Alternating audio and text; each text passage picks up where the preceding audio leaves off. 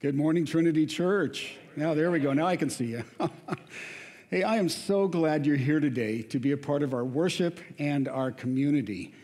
And you remember that start of November, Pastor Bill gave us a challenge every morning in November to come before God in prayer and just say, God, I am here to serve you and do the good works that you've called me to do. We're going to put on the screen in just a moment the passage, Romans 12, 1 and 2, that he encouraged us to pray every morning. But I also want to give you just a footnote of history. I'm teaching the Old Testament for Biola University right now, and we're just in the Exodus section. And one of the fascinating things is, as God has the 10 plagues on Egypt, remember the 10 plagues? His whole purpose was this conflict between he and Pharaoh, the most powerful man in the world at that time. And the question was, who will my people serve? Will they serve you, Pharaoh, or are they going to serve me? And so you have this incredible conflict where Pharaoh hardens his own heart, but about halfway through, what happens? God hardens Pharaoh's heart, as though to say to him, oh, you can't quit. No, I know this is getting hard. You're going to probably want to just capitulate, but I'm not going to let you because I want everyone to know who is the most powerful being in the world, and it is Yahweh and not you. But the whole purpose was to serve God. And isn't it fascinating? We come into the New Testament, and what does God say about us as his people? We are here to serve him and to do good works. So let's put this passage on the screen. I'm going to ask you to stand one more time as we go through November. We're going to do this again a couple more times on Sunday mornings. But with just a sense of prayer, would you pray this with me if you're able to stand and just, again, remind ourselves, why are we here and what is it that God wants us to do? So let's take a look at this. Good morning, Lord. Because of your great mercy, I offer up myself as a living sacrifice, holy and pleasing to you. This is my worship to you today. Help me to not be conformed to this world, but to be transformed by the renewing of my mind. I want to discern and do your will today, that which is good, acceptable, and perfect. Amen. Thank you. You can have a seat. And this is true. As we serve God, as we do his good will, man, it impacts us, it pleases God, and it changes the worlds in which we live. But today, we're continuing in our sermon series in endurance. And you'll remember from last week, Hebrews, we discovered that endurance is intended to be a way of life for Christians. It is designed to be a mental perspective that we're to have about all of life. So it's this willful determination to hang in there for all that we're worth. In fact, God says, this is my expectation of you. This is my call upon you, that you would be people who endure. But the beautiful thing is that God doesn't just command us to endure, but he also says, let me help you endure. And so today we're going to take a little bit of time and talk about how he enables us to do that. So we're not just left wondering if we're going to have the stamina to get through things. We're not just left wondering where the strength is going to come from to kind of muddle along through life. We're not coming to the end of ourselves with nowhere to go and no hope in sight. God actually comes to us and he says, I'm calling you to endure. I want to help you endure. And today, God says, I'm going to give you some fresh doses of things that will help you do that. And in particular, in our passages today, it's three things. It's joy. We looked a little bit at that last week. It's hope. And it's harmony. So God is going to be pointing these things out to us, and we might be saying to ourselves, no, wait a second. When I go through things that are tough and I have to endure, the last thing I have in mind is joy. And the last thing I have is hope.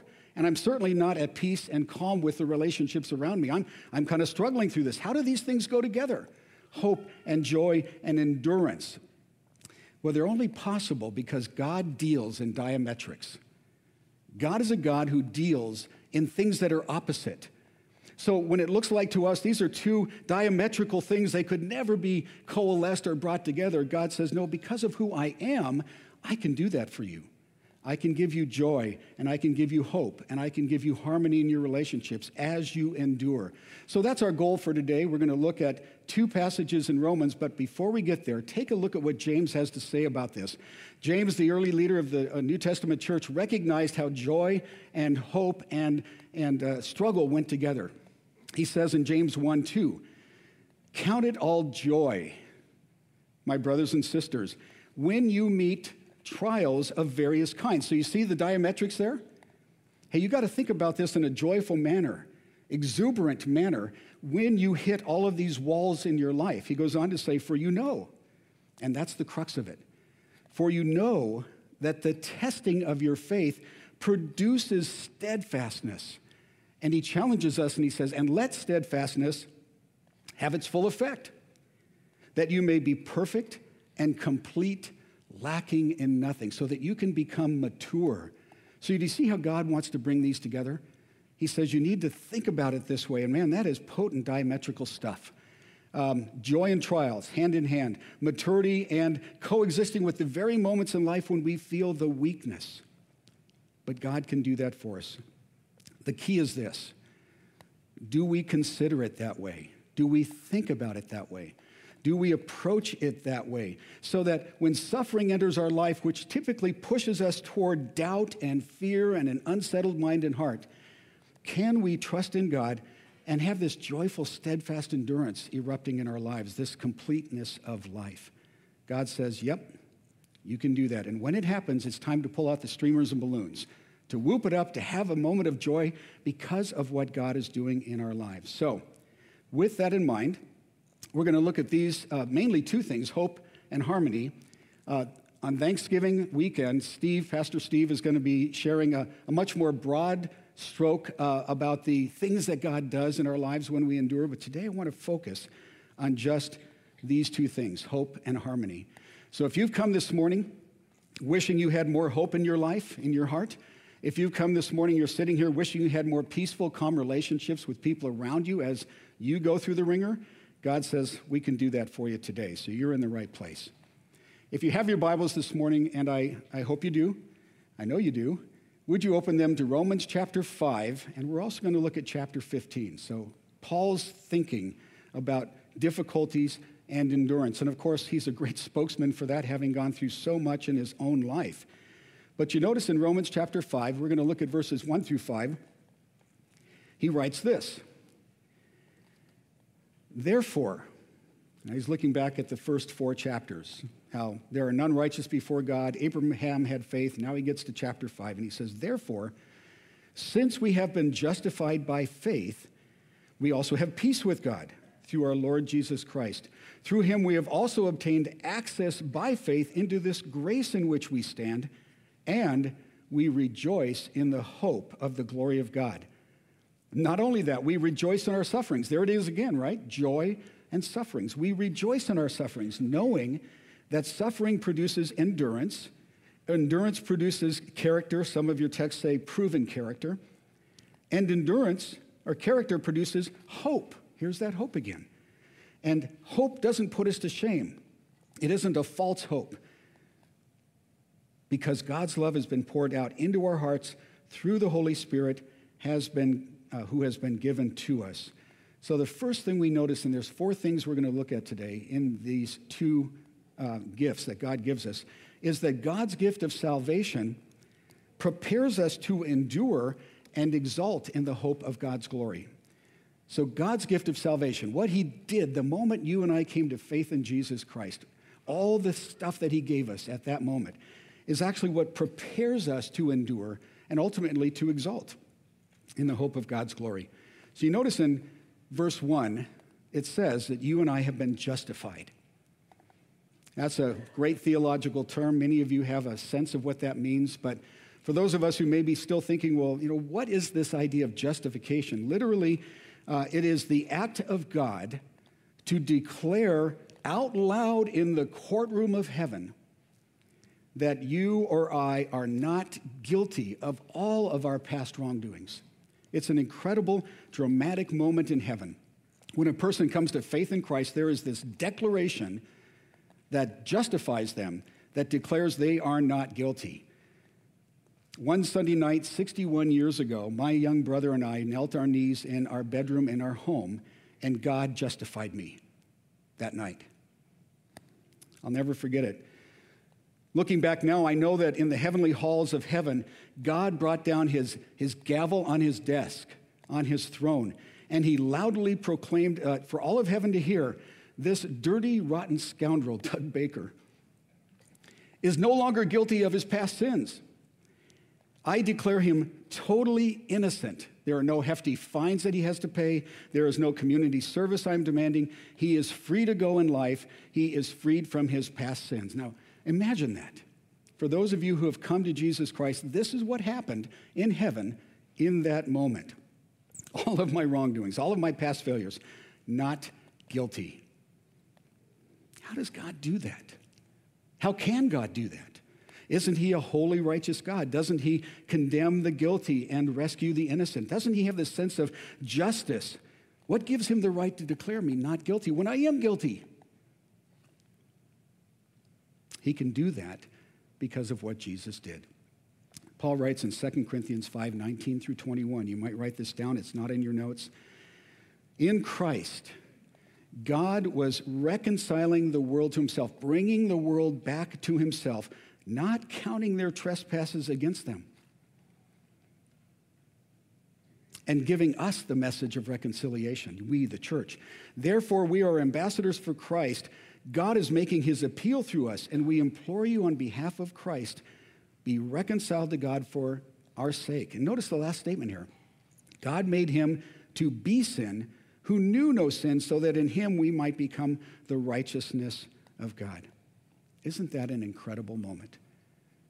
It should impact us at the deepest level that we are not guilty when we come to Christ. A couple of months ago, I was pulled over by the CHP on Highway 10 for towing my small box trailer in the wrong lane. You know, you have all these trucks there, and I need to get somewhere, and so instead of being in the slow lane, I just kind of eased over. Well, the law says if you're towing any kind of trailer, you're a truck, and you better get back in the slow lane. So I was quickly reminded of that as this very kind CHP officer pulled me off. I pulled off the highway. He comes over, he says, you know why I stopped? You know the whole thing. Basically, according to the law, I was guilty. I didn't do anything horribly wrong, but I was guilty. And so guess what? I get a summons to the Moreno Valley Court, right? And I've got to appear there. And there's going to be this hefty fine, and I've got a black mark on my DMV record, and my insurance rates are going to skyrocket, all because of this trailer in the wrong lane. But folks, what if? What if when I appeared in court that day, I stepped forward to the bench, and as I did so, the judge stood up, took off his black robe, came around to the front of the bench, and hugged me. You got a whole bunch of people who are waiting their turn, right? And they're kind of watching this like, what is going on? He gives me this tight squeeze and he says, Doug, I know you did the wrong thing. Clear as day, you're guilty. But I love you and I want to help you. And so, Doug, I'm going to pay your hefty fine. I'm going to go to the driving school to take your test to get it off your record, and I will get 100% because I wrote the test. And today you're going to go free. There's not going to be anything on your record. It's not going to affect your DMV. There's no fine to pay, no increased insurance costs. How shocking would that be? How joyful would I be? How desperate would the other individuals who are guilty of crime be as they're looking at him saying, is he going to do that for me too? And the beautiful thing is that God has done that for every person in the world. He has offered this gift of freedom from sin. But it's only when we take it and accept it. I could have stood there at the court and said, no, it's okay. I'll pay the fine. I'm guilty. I'll live with it. It'll be on my record. No, I would be so happy. I ended up paying the fine because the judge didn't do that for me. Took driving school, got it off my record, you know. But this is the imagery in heaven, right? God makes this statement about us at the very moment of your choice and my choice to recognize Jesus as our Lord and Savior and to be forgiven. And the text says, look at what it says. Because of that, we have peace with God through our Lord Jesus Christ. And not just the peace of God that Philippians writes about. When we're anxious, the peace of God guards our hearts and minds. This is peace with God. I'm no longer at odds with him. He and I are no longer at battle because of my guilt and his justice. I'm no longer under his condemnation. I'm no longer afraid of meeting him at the end of life. This will be a joyous moment because I am not guilty in his sight. I'm no longer distanced from him by my sins. In fact, the idea of peace here is the idea of binding together what has been separated, bringing it back together into harmonious whole. William Newell, one of the authors I read this week, put it this way: peace means that the war is done. Peace with God means that God has nothing against us. This means that God has fully judged sin upon Christ, our substitute, that God was so wholly satisfied with Christ's sacrifice that he will eternally remain so, never taking up the judgment of our sin again, that God is looking at the blood of Christ, not at our sins. All claims against us were met when Christ made peace by the blood of his cross, so we have peace with God. This is so important for us as Christians because it's what's leading us to the hope. But he says, when you've been justified, you get a peace with God. You don't have to worry anymore about God looking at you in a negative way. He loves you, and he wants you to thrive, and he wants you to serve. So we get this peace with God, and then he says we get this gift of grace in which we stand. Notice that in the text?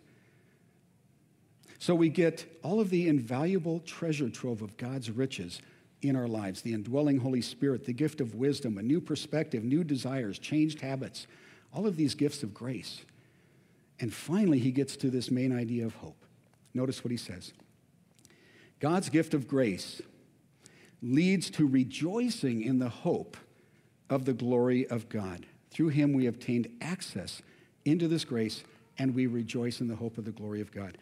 So all that God has done for us prepares us to rejoice in hope, prepares us to have this feeling of exuberance. Literally, the word is to exalt over something. So think about this. It's like reveling in that great Black Friday purchase you made, right? My family stood in line. Actually, we got to the sporting goods store at 4 a.m. I wanted to be first, and we were, but nobody was there. So my wife went and bought donuts at the local donut shop, and we sat there till 6, and finally a line started going. But we bought snowboards. It was like, yes, we got snowboards at a great price. Exalting. It's like busting a seam over a new grandchild. Exalting. Congratulating ourselves for successfully reaching retirement. Or being a person who can pat ourselves on the back because our team had the winning points at the end of the season. It's this sense of exuberance and exaltation. And he says, we do that over the hope of the glory of God. So what is that?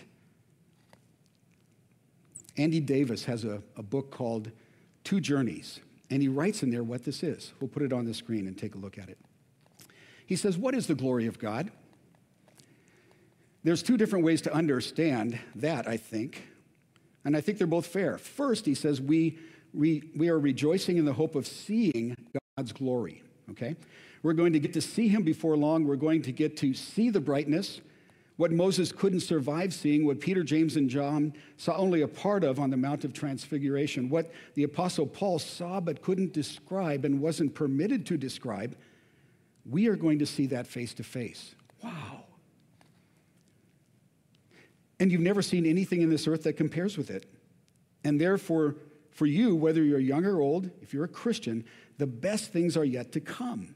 Isn't that great? A Christian is essentially a forward-looking person. He says, even if they're lying on their deathbed, they're forward-looking. Okay, he says, that's one respect or aspect of the hope of the glory of God. The other is, I want to be transformed by it.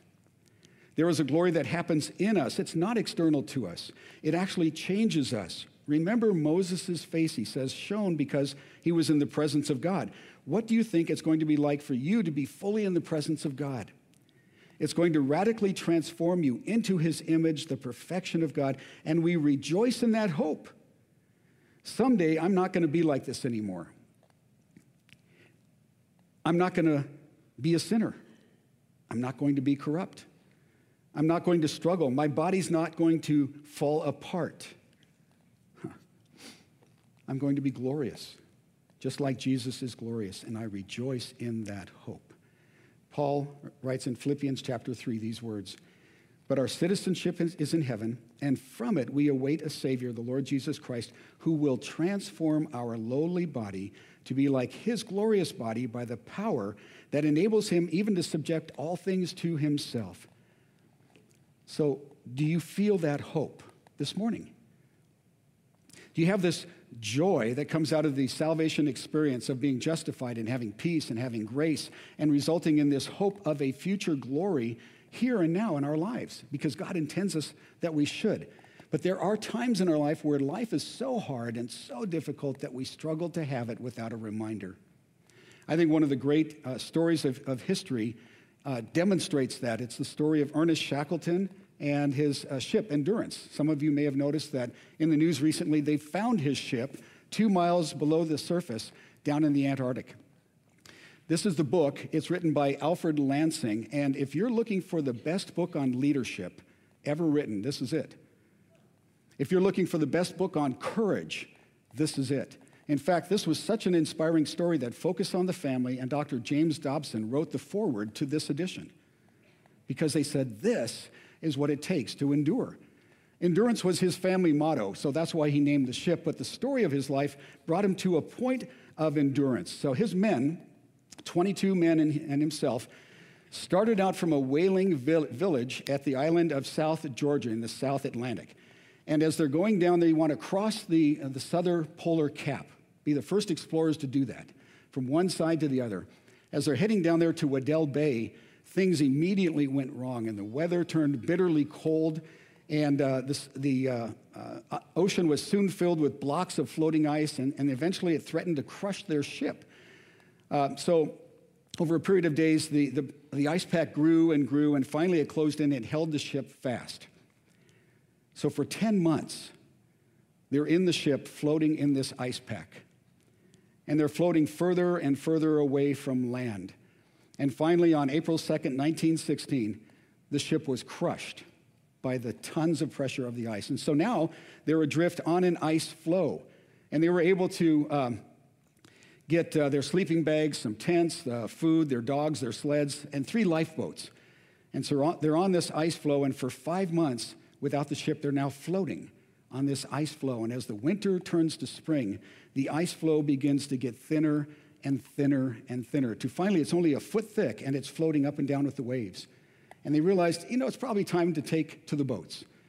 So they got in their lifeboats, and they rowed for 6 days in the wildest, most fierce oceans in the world. And they finally reached this desperate little spit of land called Elephant Island.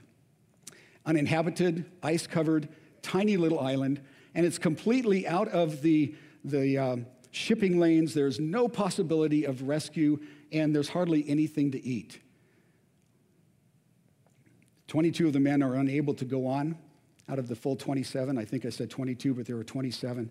So Shackleton takes 5, and they took the 3rd boat, covered it over with wood from the 2nd and first boat, and they set sail for the original destination of Georgia Island, where they first started out. But this island is 800 nautical miles from Georgia Island. And they realize there's fog, it's still wintry, they can hardly see the sun. In fact, as they're taking sextant readings, there were only 3 times in 3 weeks they could even see the sun to get a reading. And they knew if they were 3 degrees off, they would miss Georgia Island by 100 or more miles. 100-foot waves, ice, frostbit hands. Food was polluted by the salt water. They've got open sores, blistered lips. But on the 17th day, they sighted Georgia Island. The whaling village was here, mountains in the middle, they landed here. Only 3 of them were able to actually walk. They went over the mountains, down to the whaling village, knocked at the door of the head of the whaling company, didn't even recognize them. They hadn't changed clothes in almost 2 years. Hadn't had a shower in 2 years, you can imagine. Beards, thin oilskin clothing. And the guy opens the door, and Shackleton says, "I am Ernest Shackleton, and I need a ship." That next day, he took one of the whaling vessels and tried to get his men, couldn't get there. Came back, got a stouter ship, tried to get there, couldn't get there. 3rd attempt, failed. 4th attempt, he finally reached them. Now, would you say this is a moment when they needed to endure? They were on that little spit of land 150 days, 5 months. And the only thing that gave them hope was every morning the second in command, would get up. His name was Frank Wild. He would get the guys out of the boats. They would crawl out from underneath these underturned boats, and he would say to all of the men every single morning, "Get your things ready, boys. The boss is coming back today." Every day, 150 days. And that is what gave them the hope to endure. And the Word of God tells us that we have this statement to us, that we have a future hope, a hope of change from here and now, from the struggles we go through, from all of the difficulties, of the glory of God, something new and better and incredibly different, much like these men were looking forward to. So God tells us that when we face every kind of trial, all sorts of trials, and we endure, it's really because of this one thing, the hope of the glory of God. Paul says, secondly, in verses 3 through 5, you notice this is when he pushes toward endurance. He says, God's gift of suffering and our endurance in it teaches us about God's love. Look at verse 3. Not only that, but we rejoice in our sufferings, knowing that suffering produces this endurance, endurance produces character, and character produces hope. And hope does not put us to shame because God's love has been poured out into our hearts through the Holy Spirit who has been given to us. You notice he says, hold on, not only is there all this stuff that we just talked about, but there's more. God gave us this amazing gift of salvation and the hope of eternal glory, but we can still exult in our sufferings because we know that suffering does something for us. It implants the love of God in us. So it produces these qualities as we suffer and endure. And he says this hope is absolutely certain. There is this confidence that comes from the experience of God's love in our hearts as we endure, applied through the power of the Holy Spirit. In our first church, Lisa and I met a wonderful couple. This was back in, the 1980s, so it was a little while ago. But the husband had been a World War II Marine who had assaulted the beaches of Guadalcanal, Peleliu, and Iwo Jima. He was one tough cookie. After the war, he survived through all of it. He became an LA motorcycle cop. Again, not an easy job. And he raised these 3 beautiful daughters to adulthood. They lived right down the beach in San Clemente. And as they were raising their daughters, they all got established in life. One day something happened that made everything else that they had endured before that time pale in the shadow of a new terror. They were accused of what is now known as false memory syndrome. But back then, it wasn't really even a thing. All they knew is that one of their daughters had become depressed. She went to a professional who had been starting to explore and dabble with the idea of suppressed memories, and he convinced her that she was depressed because her mom and dad had sexually abused her as a child, both mom and dad, which was completely not true. But she was convinced of it, and so for 7 long years, 7 years, there were raucous and violent accusations against them. There were court battles. There were huge legal fees. It was exhausting. It was terrifying, and it was incredibly sad. And as Lisa and I would go and pray with them and talk with them, we witnessed Bud and Alice being transformed from this tough Marine cop, from a woman who had lived with him and raised her kids.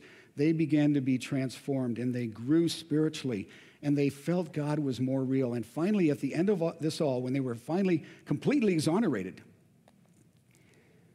they found out the whole thing was a manufactured mess in their particular case. I sat down with them and said, "How are you guys doing?" And both of them, in fact, it was Bud who talked first. He said, "Doug, we wouldn't trade this experience for anything, because in it, we've discovered how real God is, and we've discovered the love of God, and we wouldn't give that up for anything." And you can imagine, who would say that kind of thing after having gone through something like that? But God's point is the gift of suffering and our endurance in it teaches us about the love of God. He comes alongside of us, and he works with us, and he assists us, and he comforts us. It changes us. But did you know it also changes the the church. Take a look at Romans 15. We got 2 more points. We'll go through them a little more quickly. Romans 15, verses 1 through 3. I love the way this begins. Paul writes, "We who are strong." Who do you think that's referring to? The people who have gone through endurance, who have discovered how great justification is, peace, grace, hope, who've been able to joy in it because they know it produces stuff in them. We who are strong have an obligation to bear with the failings of the weak, not to please ourselves. Let each of us please his neighbor for his good. Why? To build him up. For Christ did not please himself, but as it is written, the reproaches of those who reproach you fell on me. As Jesus did the will of God, as he did the works of God, as people reacted to what God was doing, the reproaches fell on Christ rather than on God. He says in verse 4, "For whatever was written in former days was written for our instruction, that" what? "Through endurance and encouragement of the Scriptures we might have hope. May the God of endurance and encouragement grant you to live in such harmony with one another in accord with Christ Jesus, that together you may with one voice glorify the God and Father of our Lord Jesus Christ. Therefore, welcome one another as Christ has welcomed you for the glory of God." Has God given you past trials, maybe present trials? And you've realized, oh, they're strengthening my faith, my resolve, my hope. Have you felt that? He says, if that's so, I want to turn your attention to others who are struggling. So when we finally find the end of a difficult moment in life, a wall that opens up before us, we finally get to the end of it, the purpose of that is not to say, wow, this has been really rough for a while. This is my time. It's my time to enjoy and sit back and relax. God says, no, there's a hard no on that mentality. I want you to use the strength and the hope and the peace that I gave to you for others who are currently having no hope. Pay it forward. Please your neighbor. Now, this is not people pleasing. I don't know if you were to raise your hand to say, don't do it, by the way. I'm a people pleaser. There would be a few among us. I tend to be that way myself. I want to make sure people are doing well. This isn't people pleasing. This is people building. And this is part of our intentional relational discipleship, isn't it? It's branch number 3, sacrifice. So God's primary call to you and I, as Christians, when we get through one tough time, is not to go and just relax, but it's to look for somebody else around us and to say, if you're failing, if you're struggling, I want to come alongside of you and I want to build you up. I want to lift you up. I don't want to tear you down. I don't know why it is, but we as Christians oftentimes think the best way to help someone grow is to criticize them. Have you ever noticed that? It's true. And this is one of the bad raps on Christianity is we tend to look down on others and say, well, if you would only just, well, why didn't you? You should have. God says, no, the whole purpose is to come alongside and build them up, lift them up, because you've got the resources to do it. I love what one commentator wrote this week. He says, criticism is the act of judging unfavorably or fault-finding. It is often appropriate to judge a person, thing, or action unfavorably. So sometimes it is appropriate. And he says, in fact, a true friend will speak the truth even when it's hard to hear. Faithful are the wounds of a friend, but deceitful are the kisses of an enemy, Proverbs 27. So sometimes we are called alongside to build them up with tough love. But notice what he goes on to say. He says, however, there is a significant difference between helping someone improve and having a critical spirit. A critical spirit is never pleased. A critical spirit expects and finds disappointment wherever it looks. It's the opposite of the love in 1 Corinthians 13. A critical spirit arrogantly judges, is easily provoked, accounts for every wrong, and never carries any hope of being pleased. Such an attitude damages the critiqued as well as the critic. Biblical criticism is helpful, loving, and based on truth. Correction is to be gentle. It comes from love, not from a sour personality. Galatians 5 says, the Spirit wants to produce in us what? Love, joy, peace, patience, kindness, goodness, faithfulness, gentleness, and self-control. So if criticism can't be expressed in keeping with the fruit of the Spirit, it's better left unsaid. Our speech should build up and edify. 1 Thessalonians 5:11 says, therefore, encourage one another, and all the more, build one another up. Hebrews 10:24, let us consider how to stimulate one another to love and good deeds. Not surprisingly, Jesus is the best example of that. Look back into the text, you see there? He's quoting Psalm 69, which says, it is for your sake that I have borne reproach. That dishonor has covered my face. I have become a stranger to my brothers, an alien to my mother's sons. For zeal for your house has consumed me, and the reproaches of those who reproach you have fallen on me. In other words, Jesus said, I keep going back to do the work of God for humanity, but it's often met by pushback, by opposition. And he says that is why we are called to endure. Last point. We're right about at the clock. God's gift of his word works alongside our endurance to promote harmony as well as hope. This book that you have in your hands this morning, and I hope you have a printed copy of it, by the way, because when my kids saw me on my phone, they never knew I was on the Bible. They could oftentimes think, oh, he's checking the sports scores or, real estate or whatever it might be. I hope you have a printed one. But if you have a digital one this morning, you know God says this book is designed to work alongside us to produce endurance and hope and harmony. Take a look at Romans 15:4-7. For whatever was written in former days, what part of the Bible is that? Yeah, the Old Testament. What was written in the past. We're writing the New Testament now, Paul says, but what was written in former days was written for our instruction, that through endurance and the encouragement of the Scriptures, we might have hope. May the God of endurance and encouragement grant you to live in such harmony with one another, in accord with Christ Jesus, that together you may with one voice glorify the God and Father of our Lord Jesus Christ. Isn't that fascinating? All of the Old Testament scriptures, all of them, were written with you and I in mind, so that we know God wrote them for the individuals at that time, the nations at that time, the circumstances at that time. But Paul, inspired by God, says, hey, the Old Testament was actually written for you guys at Trinity today. And this is one of the reasons we should be reading the Old Testament and understanding it. And he had three purposes. You see them in the text. Number one, to instruct us in how to endure. Gosh, you can look in the Old Testament and find the stories throughout the pages of how people endured. So he instructs us through their lives to encourage us with hope, because you can see how God worked in their lives and produced good. Joseph's in prison for 13 years, betrayed by his brothers, thrown into prison by Potiphar, and he ends up being second in command, all because of God. And at the end of it all, he turns to his brothers, and what does he say? God did this for our good. And so it gives us hope. But thirdly, so that we'll be in harmony with one another. How can you have harmony with somebody else? Let me ask you, just to think for a minute. What produces harmony in your life and mine when you have a relationship? Isn't it the things we have in common? Aren't the things that we enjoy together, that we see together, we think together, the things that produce that harmonious relationship? This is what produces lifelong friendships.